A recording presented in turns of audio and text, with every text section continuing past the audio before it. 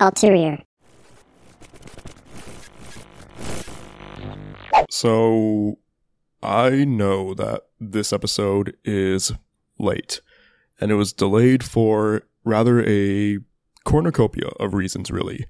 One of them was very, very personal, like immensely personal, and I won't talk about it right now.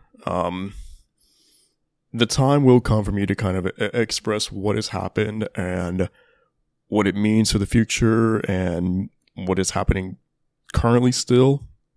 Maybe it's just mental, but also maybe it's, real. I don't fucking know, man.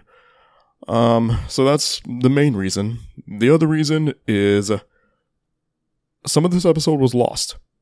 And what I mean by that was I was clearing out some files on my MacBook, and I guess I had cleared out some of the things that I had already saved for the episode without realizing that the episode was never uploaded. So now maybe like 30% of this episode has to be re-recorded right now. And so that's also something that I've been holding off on because, it's kind of tedious to just go back and re-record shit.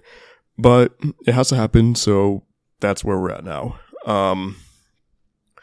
If you're still here and you still fuck with everything I'm doing and you're still like genuinely interested in the year-end shit, honestly, like for real, thank you. Because I feel like all I've done lately is just give you guys reasons to not believe in the future and the progression of this whole platform.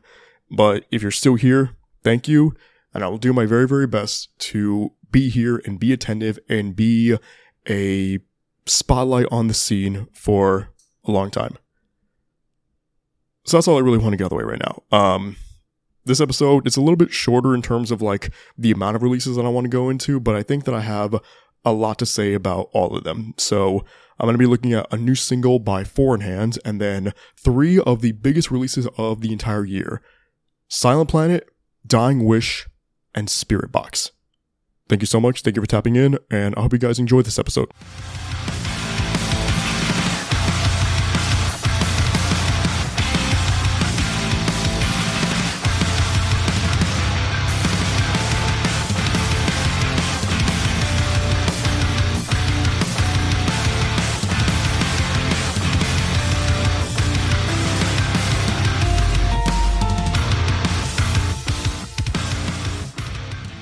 So let's talk about Slipknot and whatever is happening with them right now, because over the weekend, the band put onto their social media accounts a now deleted post announcing the departure of Jane Weinberg, who was their drummer. And I say departure, but I use that term very loosely because there's really no clear answer as to what happened right now.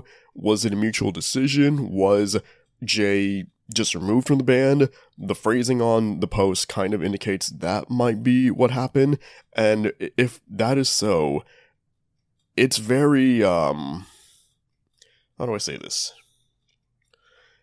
I think a lot of fans online see this as a betrayal, and they're hurt by this, and I think that is a justified reaction, because Jay had stepped up for the band after Joey left back in 2013, and he was a very vital and necessary part to the continuation of that band, and he was with them through 3 record cycles over the last 10 years, and for all of this to just happen at random on a social media post that the band disabled comments on, literally 2 days after headlining a festival with them, it's very strange.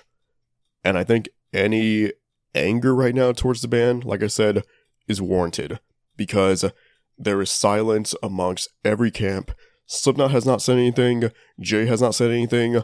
I have no idea when we can expect that to change, but as things stand right now, what Slipknot did, with no real explanation aside from, in quotation marks, creative differences, whatever that is meant to mean, because that can indicate a lot of things, it sucks.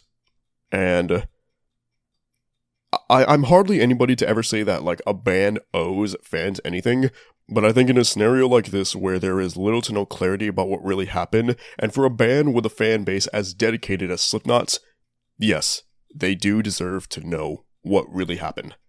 And until there is that clarification, it looks really bad on Slipknot's end, and they need to understand that. So yeah, to get into the music now, like I mentioned earlier, one single for the episode, and that is Conditioned for a Head-On Collision by Foreign Hands featuring Ollie Appleyard of Static Dress.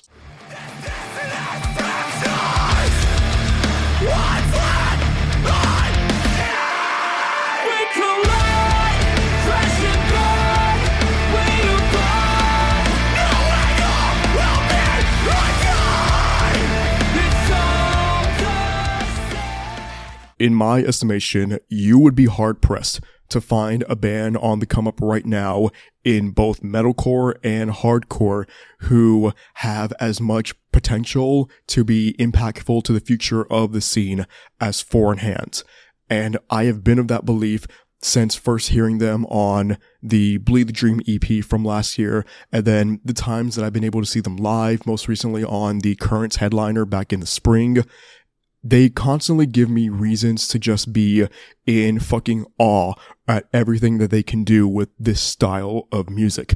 And Conditioned for a Head-On Collision is no different. This track manages to be both emotionally gripping and just pulsatingly blistering all at once. And I feel like that is already the patented style of Foreign Hands, and it's what I can expect from them. And I can expect them to give me these sounds potentially better than anybody else around them. And on this song, you throw in Ollie Appleyard from Static Dress, and the additional flavor and vibrancy that he can bring to the track, it is this perfect blend for everything that I look for in this type of music right now. And again, if you are not tapped into Foreign Hands, if you are not on their train already, then you need to correct that course. You need to tap into Foreign Hands because they are legitimately the future of all of us. These were the remaining singles from last week that I gave either a 4 or a 5 to in the reviews on social media. Remember Her Like That by 408, Shadow of the Devil by A Shadow Within, Nazi by Abyss Watching Me, The Foreign Breed by Alt, Living or Dying by Bad Sons, Blue by Broadside, Rampage by Darko, Violence Surrounds by 18 Visions, Nightshade by Lost Trees, shout to them, they do the intro and outro music for the show, Left Behind by Loon featuring Garrett Russell of Silent Planet, Far Away by Nevertell, Ritual by Normandy, New Groove by Notions and Kyle of Soze, Prisoner by Novelist, The Gala by Paleface Swiss, MILF by Scene Queen, Deep by Silent Speaks, Bombs by Underneath, and Burn by Written by Wolves.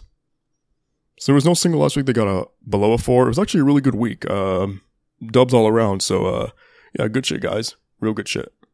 So the remainder of the episode now will be dedicated to, like I mentioned at the top of the show, 3 of the biggest releases of the year in the scene, and in my opinion, also 3 of the absolute fucking best. So the first one up I want to mention is the new record by Silent Planet. It is Super Bloom.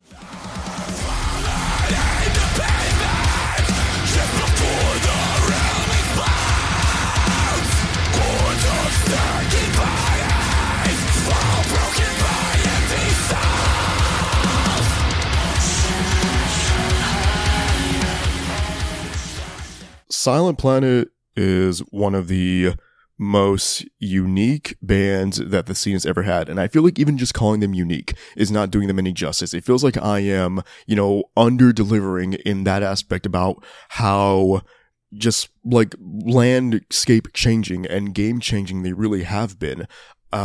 This is a band that I've followed since their debut back in 2014, The Night God Slept, which might still be my favorite release by them. I'm not sure. Super Bloom is really what kind of makes me, second guess that and question that, because that's been an opinion that I have kind of maintained throughout the entire run of this band. And Super Bloom is the first time where I feel like they have kind of reinvented themselves. And I don't mean that in a disparaging way. I feel like their other releases, such as Everything is Sound and When the End Began, they do a great job at kind of showing off the strengths of Silent Planet, but not really many moments in those records did I ever feel like the band, really pushed their boundaries and really tried to experiment a little bit more and really reinvent themselves. And I think I said as much when I reviewed Iridescent 2 years ago.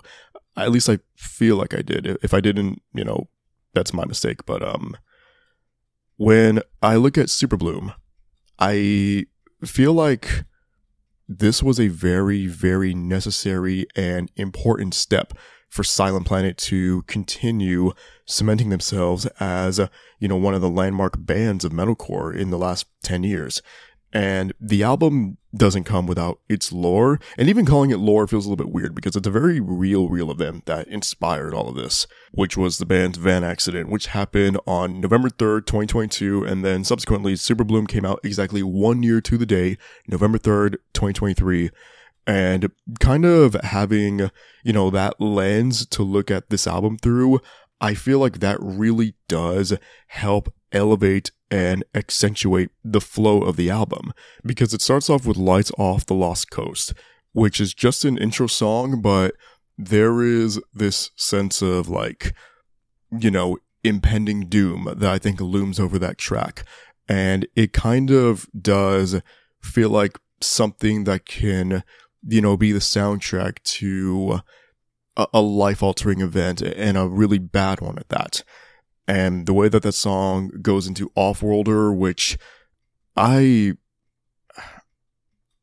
want to really do this review justice, and I feel like kind of reiterating certain terms when it comes to metalcore and describing that sound, it's not going to do a service whatsoever to Superbloom, because it's an album that you really just need to listen to and you need to experience. And Offworlder gives off that great sense of just the ideas of Silent Planet and how well thought out they are, how fleshed out they are, how this band never really allows themselves to, just put out a song, because there are definitely bands out there that just, write shit and put it out there, and that's kind of what it is, and that's all that it needs to be. But for Silent Planet, it is way, way, way more intricate than that, way more detailed. And Offworlder has those moments because while it's heavy, it's also very thought-provoking, and it's one of those songs where you kind of have to go back and listen to it over and over again to really catch all of these finer details laced throughout it. And I feel like that is something that kind of speaks to not just Offworlder, but the entire album of Superbloom altogether. And that was something that was going to, or rather, that trajectory and that reality was made very apparent to me when it came to my expectations for the record off of Antimatter. And I know I've talked about Antimatter a lot already, and I talked about it a lot when it came out. You guys out there, if you exist on Twitter, Instagram, TikTok, whatever the fuck, you have seen constant gassing up when it comes to Antimatter.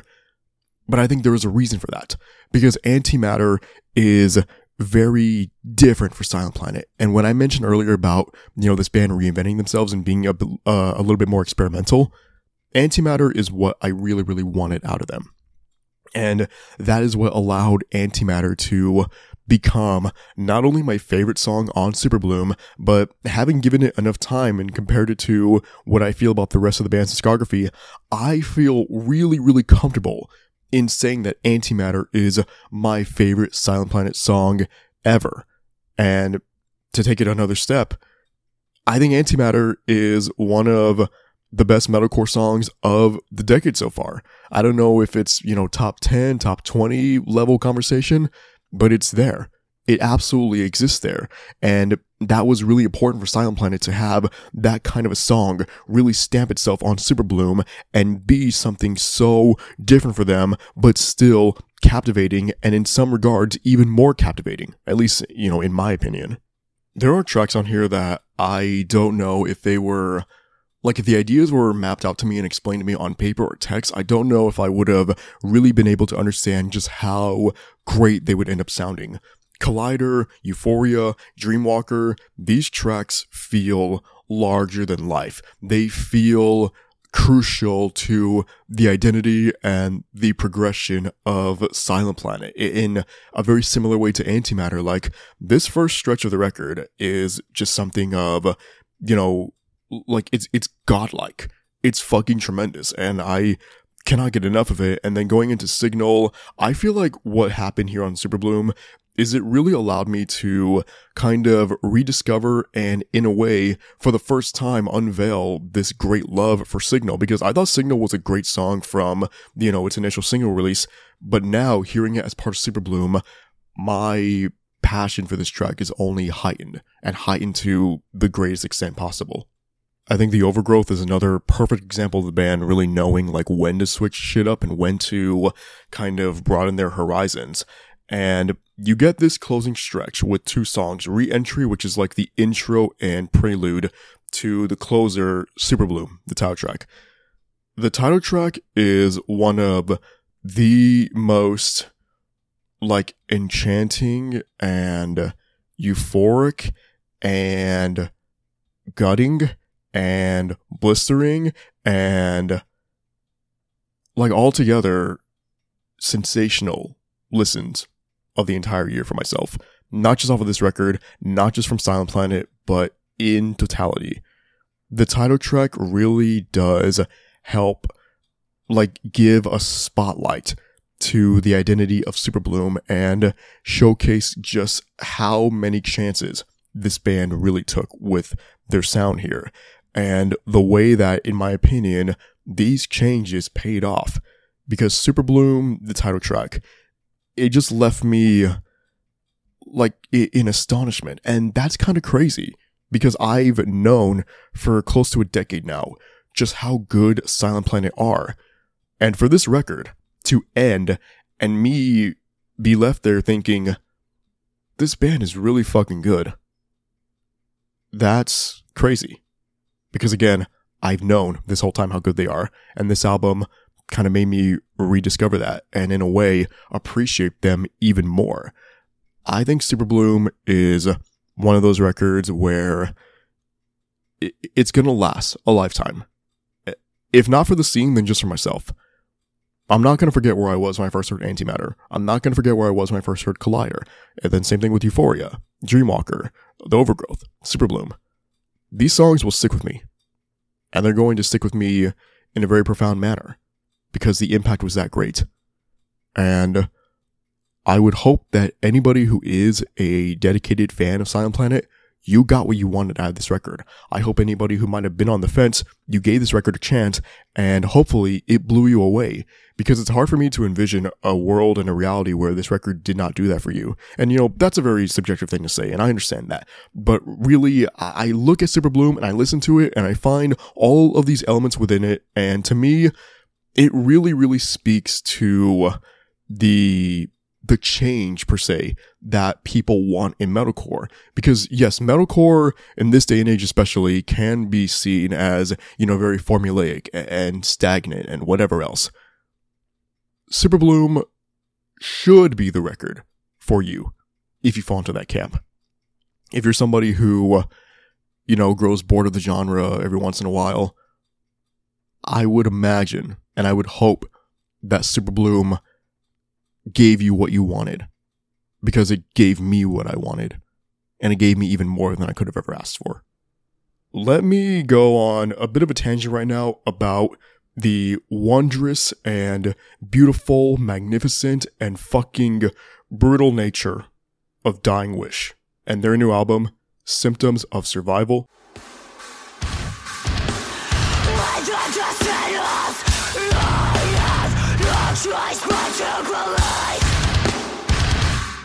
If you say there's beauty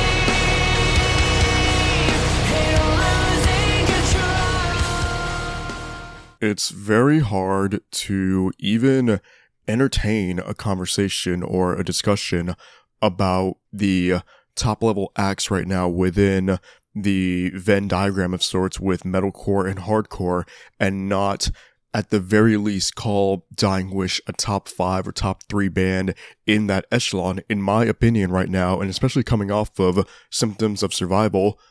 there's a real case for Dying Wish to be number one in that conversation. They might be the best band in the world right now when it comes to mixing these elements of metalcore with hardcore, and doing so in a way where the most important and identifiable aspects of these two genres are not only prevalent here, but they are mastered at the same time.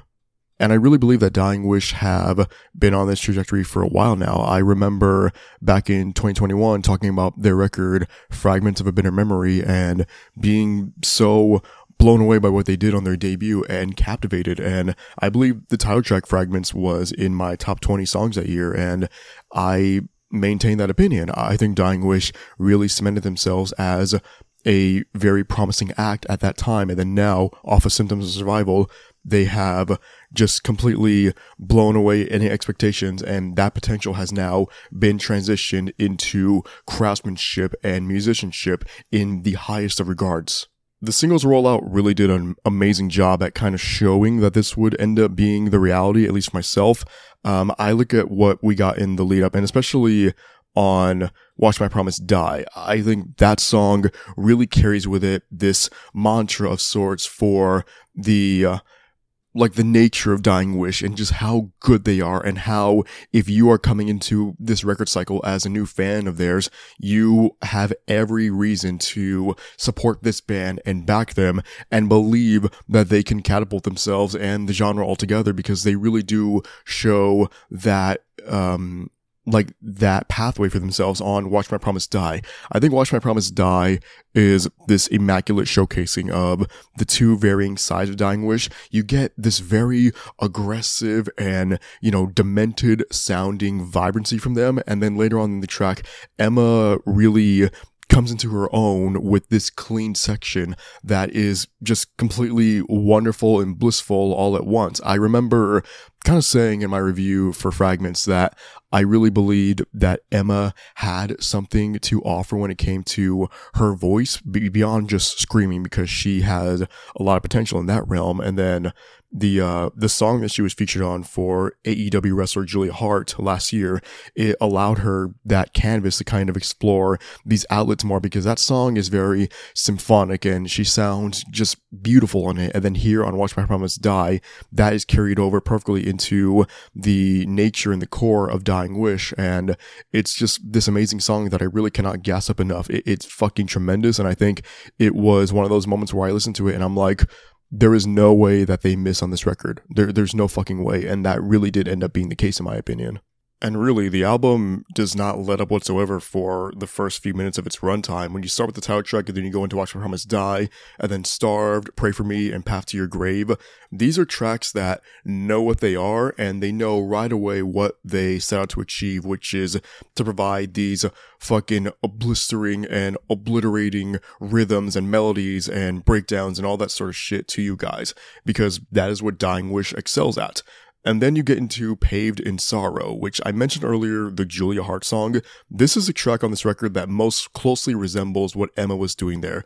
It's just very, angelic while still being chaotic in a way. It's kind of hard to describe. It's like Emma does this amazing job at kind of carrying the song with her clean vocals, but all in that breath, you can still sense this very dark and diabolical undertone that Dying Wish have done an incredible job at lacing throughout this entire record. And you hear this song and you think, God, she sounds fucking amazing, but at the same time in the back of your mind, you know it's going to explode, you know the next track is going to leave you floored, and that's exactly what happened on Tongues of Lead, and just how amazing Dying Wish are at kind of channeling through these varying sounds and doing so in a way that, again, like I mentioned earlier, when it came to kind of blending metalcore and hardcore, it does not at all compromise any of the strengths of the band members or the strengths of the genre lines alone. I think this is one of the easiest listens of 2023, and what I mean by easy is that it's effortless. to get into this record. It's effortless to, put some headphones on or your speakers or whatever you hear music from and just be floored by everything happening here and be captivated and be mesmerized and be taken on this roller coaster where 1 minute, you're fucking banging your head and you can imagine yourself kind of vibing out at a show with these songs and just moshing and then crowd surfing, whatever your prerogative is. And then at the same time with a song like Paved in Sorrow, you're just completely baffled and blown away by how immensely talented this fucking band is and how they really can be a cornerstone for the scene. And we really do owe it to ourselves to, keep propelling Dying Wish and keep them elevated because they can do wondrous things for all of us. And this album, and even going back to Fragments, they have the library to show what they can do for all of us, and I fucking hope and hope and hope that they can see that through and become one of the biggest bands in metalcore and hardcore and at large the entire music landscape.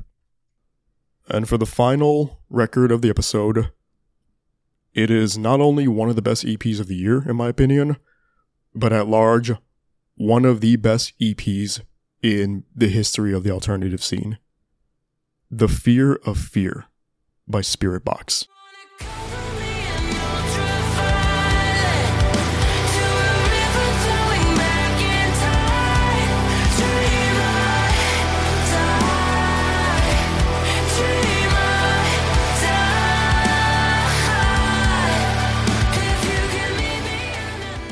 If I were prompted to name the 4 pillars of the alternative scene landscape currently and over the last year or year and a half or however that might be, my answers would be Bad Omens, Sleep Token, Lorna Shore, and Spiritbox.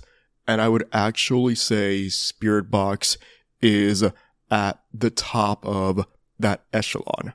What Spiritbox have been able to do in a relatively short period, like, you guys need to keep in mind, their first release was back in 2017, so we're only talking about a discography that spans 6 years. The work that they've done in those 6 years and the acclaim and fanfare that they've amassed is genuinely remarkable and mind-blowing and eye-opening. For somebody like myself who was introduced to Courtney and Mike through Iris and a Bear Wants, seeing them where they're at now, I'm almost left speechless. And the only reason that I cannot be speechless is because I have to describe to you guys the emotions that I felt listening to The Fear of Fear and the effect that it's been able to have on me and the effect that I believe it can have on not only you guys listening, but anybody else out there in the scene stratosphere, fan and artist alike. And I look at the packaging for The Fear of Fear and the fact that all 6 songs have received music videos and each video tells a different story. The aesthetic is different. They all have their own identities and characters, and I feel like that only allows the songs to kind of blossom even further and become more of a mainstay in my listening habits of Spiritbox than they would have already been. And I know The Void, which was the lead single for the EP, its music video is classified as a visualizer by the band. But those are some incredible visuals, and it really does an amazing job at using, the CGI effects implemented into that visualizer to also tell the story of The Void, and it feels very apropos to the nature of that song, because The Void is one of the more, I guess you could say, like, streamlined songs on here. There's no screaming on it. It's very accessible, but it's accessible to an extent where I feel like every element that makes Spiritbox as magnificent as they are, it's present here. The Void is catchy and energetic and anthemic all at once. I fucking love The Void. I have not been able to stop listening to it since April, and then going through the Fear over and over again the last few days, I've caught myself listening to The Void potentially more than any track on the EP because I think The Void has that kind of staying power. I fucking love The Void. It honestly might be like a top 5, even on some days top 3 Spiritbox song I've ever heard. Jaded was the second single, and I don't think I mentioned the music video when I talked about Jaded before, but because I have this opening now, I cannot get enough of just the look of it and the production of it, the lighting, the mirrors that surround all of the band members, and just, they look like stars. They don't just look like musicians here, they look like fucking stars in another realm. And I'm gonna go into the video now for Cellar Door, but I do want to mention that there's a connective thread between the videos for Jaded and Cellar Door that I notice, and I've noticed for pretty much the entire duration of Spiritbox's tenure. In these videos, in the sections of the song where Courtney is screaming, she doesn't actually, like, raise her intensity in her body language. It doesn't look like she is actually screaming. It has the same cadence and, again, body language as if she was just giving her, enchanting, clean vocals. And I think that is one of those types of characteristics for Courtney specifically, that it's not really something that you can teach somebody. It's something that they just have. And Courtney has that charisma and that elegancy that translates so perfectly to these performance videos. The video for Cellar Door, it has this very dark and grimy aesthetic that matches the tone of the song to a fucking T. Like, if you asked me to close my eyes and listen to Cellar Door and just imagine what the video would look like, this is pretty much what I would say. It's just, I keep running into these walls in this review right now because I feel like there's not enough that I can say about Spiritbox to really effectively, do them justice, or do this EP justice, or do the visual aspect of it justice. Cellar Door is just amazing. The video is top notch. I'm pretty sure most people who watch the video, they kind of gravitate towards the same section of it specifically. It's right before the breakdown where Courtney says, "I can't live in this world while I breathe in another one," and she like smashes the ground, and then there's this like shot of her and the band and like blue light over them. It is fucking marvelous and sensational, and like I said, it just, sometimes you don't really know what to say because it feels like the video and the music speak for themselves.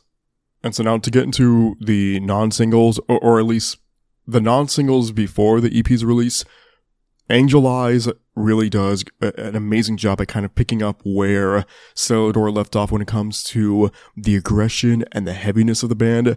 And the video that's attached to Angel Eyes is another remarkable instance of the band just knowing what the visual aspect of these songs are meant to represent and meant to induce. In the video for Angel Eyes, Courtney is looking back at a version of herself that's contained in like this water tank of sorts, and the just constant standoff between these two Courtney figures is one of those, like, it's very intriguing, and I'm watching the video and I'm just kind of like, where is this going? Like, what is this meant to be doing? And then when the breakdown commences, the video goes from having this blue filter into a red filter, and it matches and mirrors the intensity of the song just perfectly at that point. And it's so easy to imagine this song in a live setting where the lighting effect does the same thing, and it is just really exciting to think about and exciting to watch and exciting to listen to all at the same time. Ultraviolet. So this is the closer of the EP.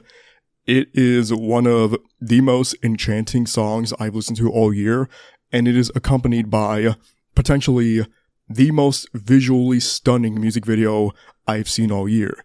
Because what this video does is it's so different, and it's very contrasting to what I mentioned about Angel Eyes and Jaded and Cellar Door, Ultraviolet, it kind of drops Courtney in like this vacant room that's like very disheveled, and she has on this dress that's like almost like a disco ball, like the vibrancy of it and the reflecting patterns and that sort of stuff. And in the chorus, the camera starts to like follow her around like in a circle, and it is this it's this moment where it feels like everything kind of blossoms and like the sky opens up and all that is left for all of us to watch descend on us is the pure greatness and genius and brilliance that is Spiritbox. Ultraviolet is just a remarkable song. Anything and everything about the packaging of this track is commendable, and anybody who had a hand in composing the song or putting together the treatment for the video, you fucking outdid yourself. Like, for real, for real. And then there is Too Close, Too Late, which I believe was the last of the videos released for the EP.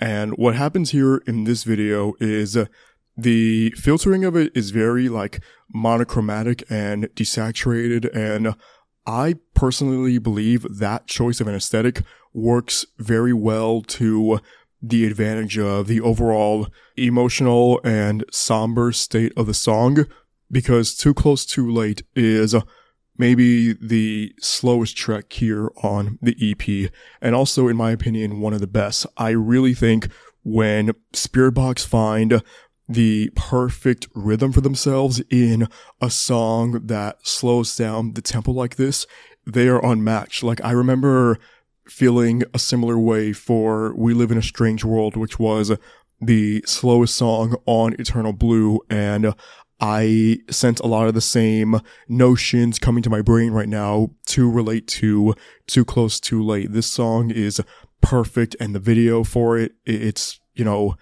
it's a fucking mirror of the quality of the track. And again, that's kind of how I feel about the EP altogether. Actually, not kind of. That is definitively how I feel about The Fear of Fear. Every step taken to make this EP what it is was necessary. Every choice for the structure of the songs, which tracks would be heavy, which would be soft, how are they going to be ordered in the EP, how does each video or visualizer distinguish itself from the other, how does each video correlate to the nature and the style of the songs here. Every choice made was the correct choice, and Spiritbox once again displayed in a beautiful, malevolent, and perfect manner for all of us out there in the scene just how fucking special they are and why they have reached the heights that they have in a short span of time, because they are undeniable. And that's it. That was every album and EP and single from last week for me to review, and this was a very important week. And even if it was like a lighter week in terms of the quantity, the quality really made this like one of the most important weeks of the year for the scene. And I hope that anybody who was anticipatory of Spiritbox and or Silent Planet and or Dying Wish, you felt fulfilled hearing these releases, because I did. And these records really, really, you know, kind of helped show me once again why this scene means as much to me as it does, and why being on this microphone and relaying information to you guys is as important to me as it is. And we'll keep this going for as long as it is humanly possible for me to do this, which is hopefully a really, really, really, really, really long time. Thank you for listening. I hope you guys enjoyed this episode. And, as always, for the love of the game, let's make a scene.